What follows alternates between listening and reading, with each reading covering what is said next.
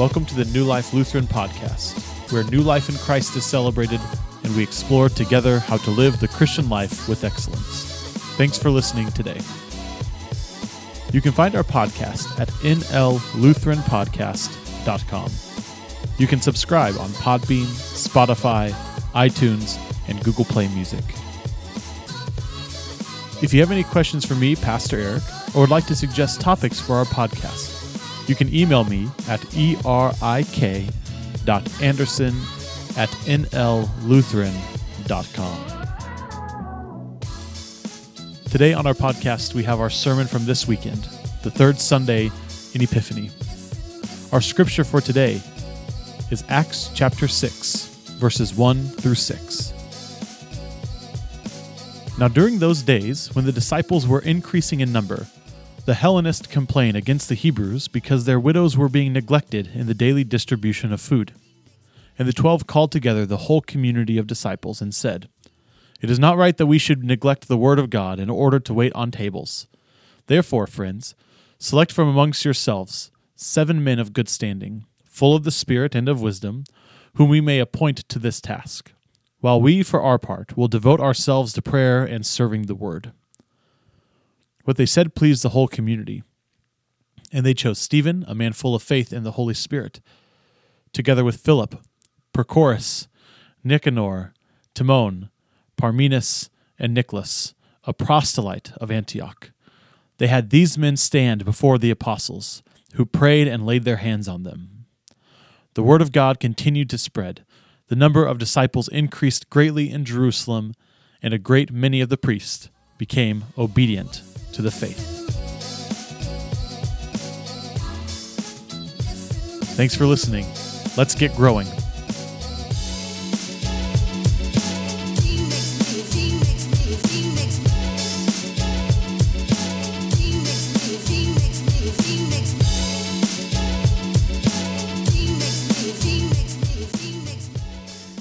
Well, before my wife and I had our kids, a bunch of people would come up to us and say this: when you have kids, your life will never be the same.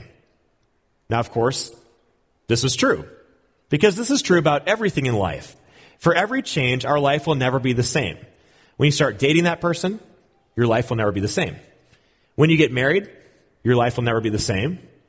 When you start that job, quit that job, retire from that job, your life will never be the same. When you pick up that hobby, quit that hobby, or just stop doing that hobby, your life will never be the same. Because every time we experience change, it changes our life. And when we experience change, it brings positives and negatives. Now, if that change is good, we experience more positive than negative. If that change is bad, we experience more negative than positive. And based on that scale, we decide if that decision was good or bad. Now, when my kids came into the world, there was way more positives than negatives. But let's just be honest, parents. There's some negatives, right? You lose a couple things as the parents. You have to stop doing things, or at least things aren't quite the same. And one of those things for Ashley and I as parents was that we lost the ability to go to movies whenever we wanted to go. You see, when we were dating and when we were married without kids, we loved going to movies. And so we'd be driving through a town. It wasn't even around here, possibly. We'd just drive past a theater and we'd say, "Do you want to go to a movie?" And she'd say, "Sure." And I'd pull out my phone, I'd look at the times, and guess what we'd do? We would drive in and go to a movie. It was as simple as that. Now, we have kids and our life will never be the same, right? So when we want to go to a movie now, we have to figure out the bedtimes of the kids. We have to figure out the last time they have eaten. We have to look at the movie times, figure out how long the movies are. We have to find a babysitter who can match up to all 15 of those things. And then we go to the movie, and even when we're in the movie, we're nervous how our kids are doing the whole time, right? And so because of all those variables, we basically just stopped going to movies for the most part. Now, I will say this, that sometimes I just get the itch to go to a movie. In fact, sometimes I've just gotten desperate to go to a movie. In fact, because of that desperation, because the movie I wanted to see it was so ingrained in my hopes and dreams, I broke the cardinal rule of movie going, which means I brought my kids into the theater. And we're not talking cartoons. A show I wanted to watch and a show Ashley wanted to watch, Spider-Man Homecoming. And then again, Aquaman. So 2 times I have done this. 2 times I have dealt with the angry looks and the vengeful attitudes of everyone in that theater, and rightfully so, honestly. I mean, my little infant son was, of course, crying, and my daughter was bored after 5 minutes, so she's running around and screaming. It was quite a spectacle. But despite that, I got to watch my movies. Now, maybe you've heard of those movies before. Maybe you've seen them before. Maybe you've never heard of them before.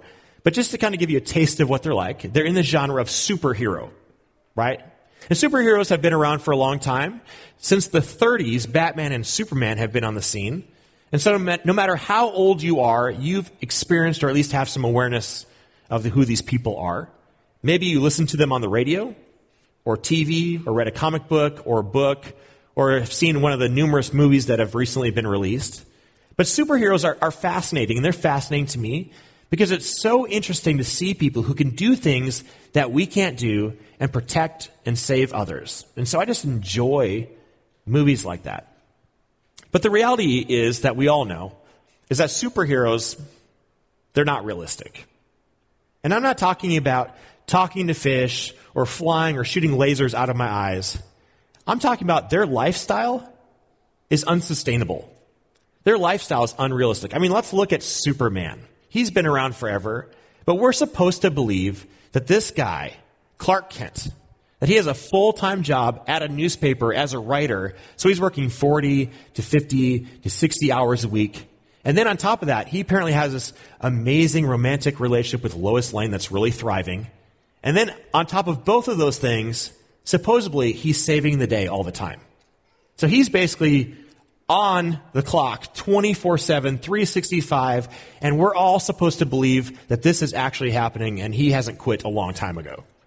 Well, the same thing is true of Batman, right?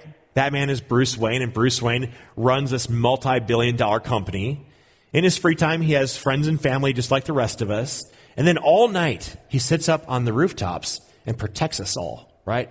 He looks into the dark, gets the bad guys. So he's on the clock, once again, 24/7, 365, and we're supposed to believe that this is actually sustainable or doable. Now, we know it's not true. But sometimes, I think we get this false notion when we look at the Bible, and we look at some of these characters in history, that we view them as superheroes. As if somehow they can do more than we can do, or they have some sort of unbelievable supernatural ability to be superheroes, or to be on the clock 24/7, and to be able to have perfect home lives and perfect ministry lives, and to do things that we could never do. But that's not true. They were just normal people, just like us, who God used. And we run into that reality in Acts 6 when we see this. Now, during those days, when the disciples were increasing in number. Now, in this mode, when it says disciples, it's talking about the community of faith. It's not talking about the 12 apostles or 12 disciples. It's just talking about the whole community of faith. And the book of Acts is incredibly, incredibly exciting. In fact, if we go back to the beginning of Acts, it counts the number of believers, and it says there's 120 people. So once Christ died and rose again and ascended into heaven, there was only 120 people that claimed Christ as Lord. Well, once Pentecost hit, which is when the Holy Spirit came in and filled the disciples, they shared God's word. They shared God's story, and people were cut to the heart, and they believed. And it said, in that day, 3,000 people were added to the church. The church went from 120 to 3,000 people. Well, last week we encountered a story, a piece of history between Peter and John, and they healed this guy who was lame from birth. And then they shared Christ's story. And what happened? Once again, the church grew again. And it said that now, in this point, there was over 5,000 people in the church. Now, can you imagine? New Life is about 700 members. Can you imagine in a year from now if we were 5,000 members? Can you imagine the changes that would happen around here because of that? Can you imagine the growing pains that we would experience? This is exactly what was happening in the early church. They went from 120 to over 5,000 people, and you better believe that there were growing pains. You better believe that there were changes. And this is what happened. The Hellenists complained against the Hebrews because their widows were being neglected in the daily distribution of food. So we have these two groups of people within this 5,000. One were the traditional Jewish people who had bought into the traditional Jewish beliefs and held those firmly. The others were the Hellenistic Jews, which means they had bought into a lot of the ideas of the Greek mythology. They spoke a little bit differently. They act a little bit differently. And so naturally, these two groups had some tension. But that tension flared up in this community when it looked like there was favoritism happening. See, apparently the widows of the traditional Jewish people were being taken care of, but the Hellenistic Jews, their widows were being neglected. And so naturally, people complained. You see, what was happening in that culture was something quite phenomenal. The reason this was an issue is because they had set up a social system within the church body to take care of everyone. And so people would give of their own free will to the apostles to make sure that everyone was well taken care of.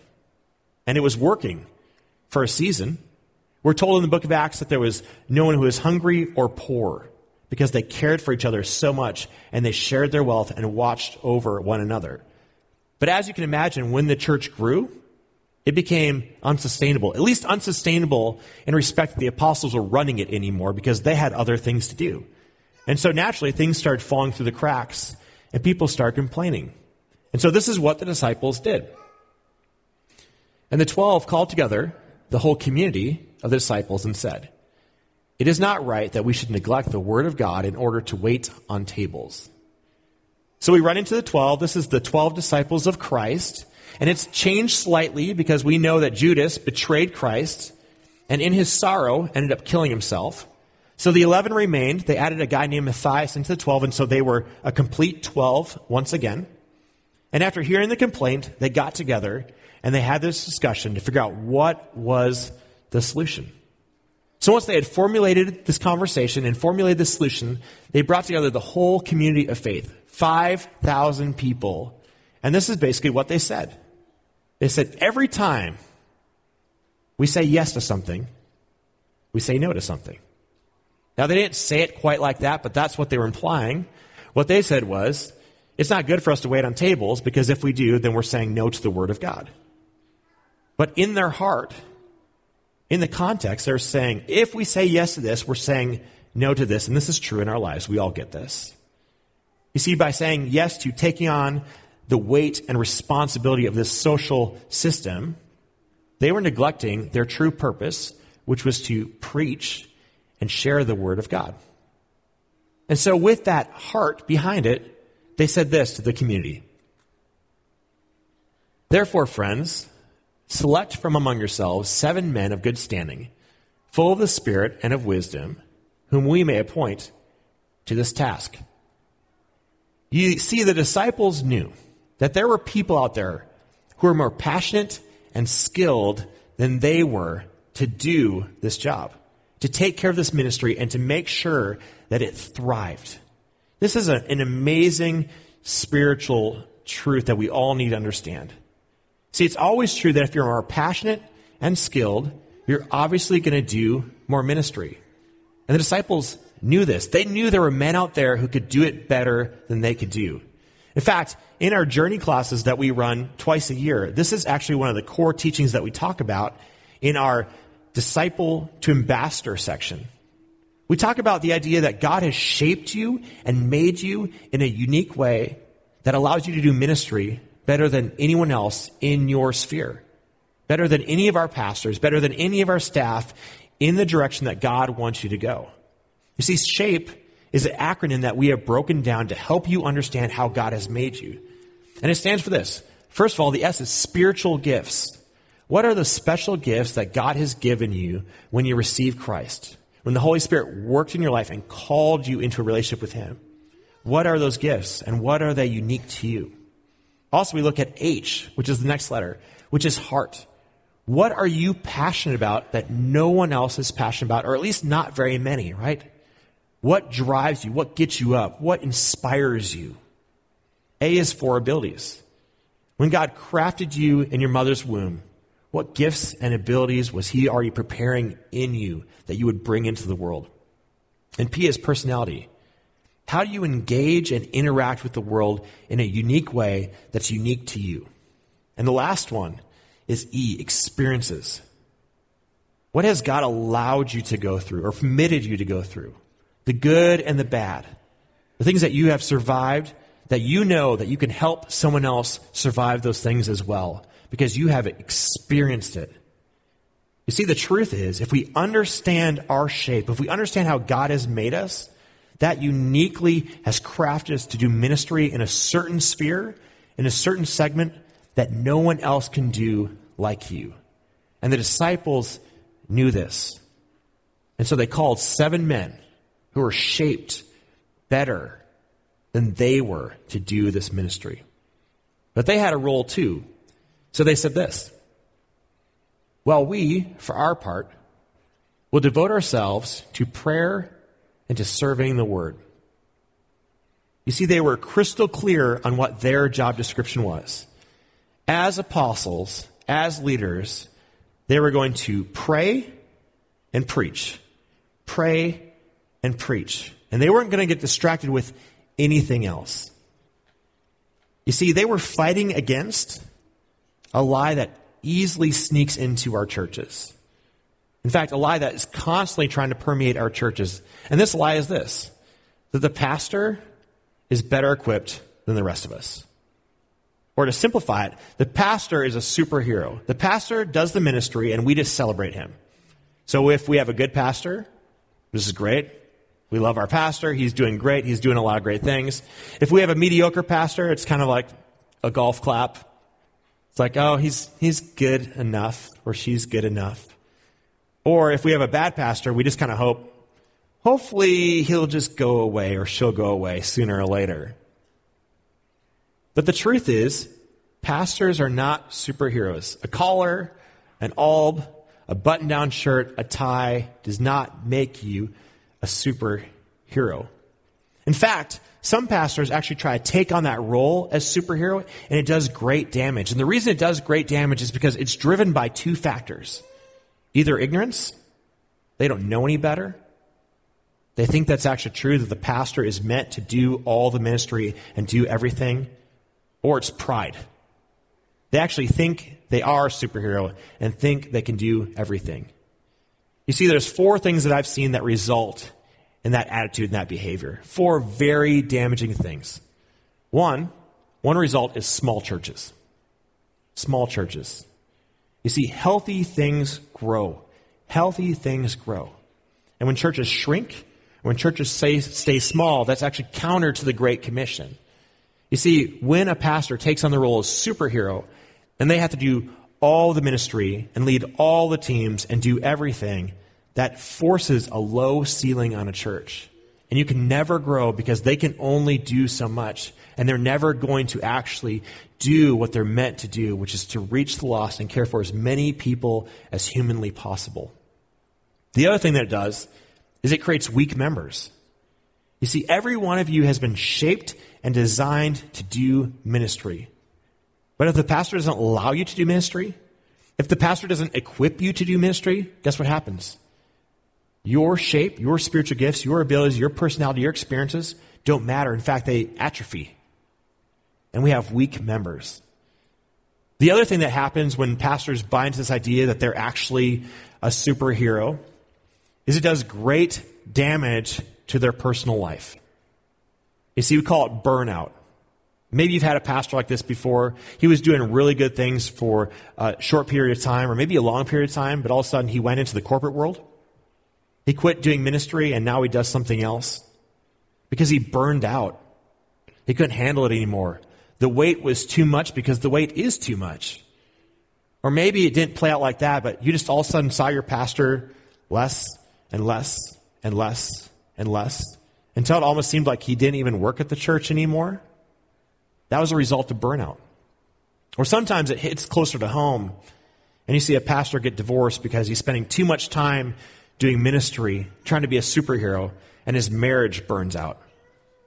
Or it plays out like this. The marriage is still there, but the kids have long given up on the faith. Even the pastor's kids have stopped going to church, and they don't even raise their kids in the faith anymore.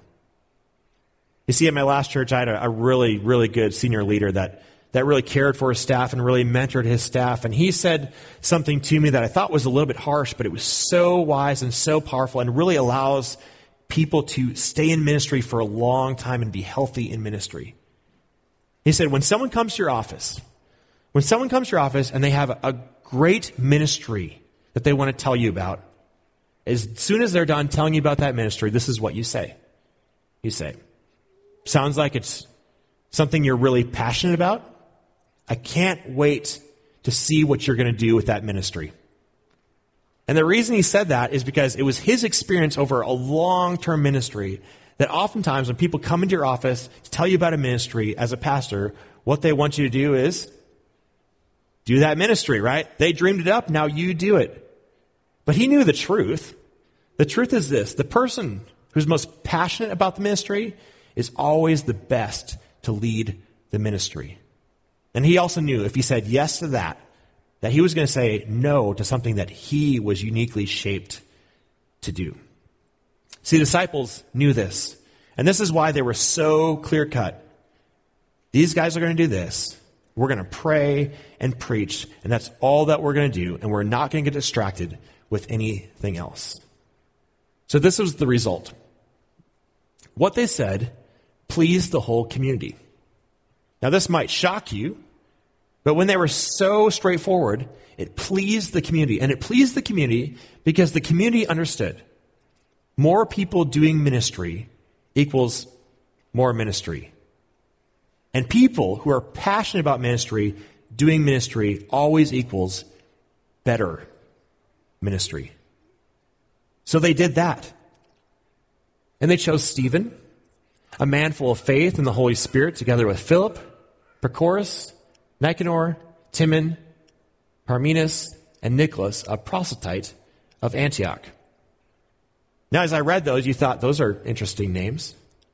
And the beauty of this section of Scripture is the interesting names, because these people were from different walks of life.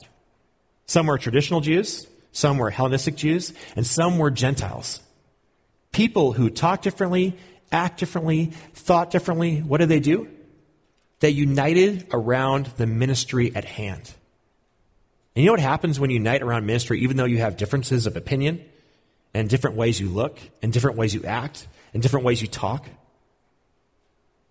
You become friends because you're united through ministry. This is a beautiful piece of Scripture. But this is what the result was. So they had these men stand before them, and the apostles who prayed and laid their hands on them. See, the apostles stayed within their lane, stayed within their job descriptions, and what did they do? Their job was to preach and pray. And so they prayed, equipped, and sent these men. And when these men did their ministry, and the apostles stayed within their lane, look what happens. The word of God continued to spread. The number of the disciples increased greatly in Jerusalem, and a great many of the priests became obedient to the faith. When everyone took on the role that God had uniquely designed them to do, healthy things grow, the church grew. And this is the coolest part. This is my favorite part. Who else joined the church? The priests. The Jewish priests gave up everything that they'd been trained in, steeped in. They gave up their jobs, and they took on the cause of Christ. And they brought their gifts and their abilities. And I have to imagine that these men did amazing things in the church. You see, over the past 3 weeks, we've been stepping into a really short but powerful sermon series called Transformed Communities. You see, what we saw in our first week was that communities are transformed and are only transformed through the power of Christ. And as we work through this, it was probably, some of it was hard to swallow, some was hard to understand, some of it maybe shifted the way you think about life or you think about church, because it shifted how the disciples thought about church and how they thought about life. You see, that first week, Christ said to them when they said, "Is this the time when your kingdom comes? Is this the time when you take on the throne? And he said, no. Instead, you're going to tell my story. You're going to be my witnesses in Jerusalem, Judea, and to the rest of the world. This is your mission. This is your job. And it made them shift their thinking. But as he ascended, they went out and they did just that. In order to transform their world, in order to transform their community, they told the story. They told the story and they were incredibly successful at it. Well, last week we ran into the story of Peter and John. And we learned this important lesson that really permeates truth in every area of our life, is that people are not good at reading motives. See, Peter and John, they did more than just nice things. They did more than just healings. They did more than just take care of people. They spoke God's truth. And when they did, the result? Transformation. 3,000, 4,000, 5,000 people in the church because they spoke of why they acted the way they acted. They clarified their motives. Well, this week we ran into a truth that was maybe equally as challenging, but it was this. Superheroes, they aren't realistic. No matter what you're wearing, no matter what your role, you cannot be a superhero. They do not exist. They don't exist in this room. They don't exist in our community. They don't exist in our world. They've never existed. The disciples weren't superheroes. They were normal people who had limits. They couldn't function 24/7, 365. So they handed off the ministry so that the church could be the church. The church could take on the roles that God had uniquely shaped them to do so that they could truly transform the community. You see, if we do this, if we take on this idea of team, if we do what God has uniquely shaped us to do, guess what? Our community will never be the same. Let's pray.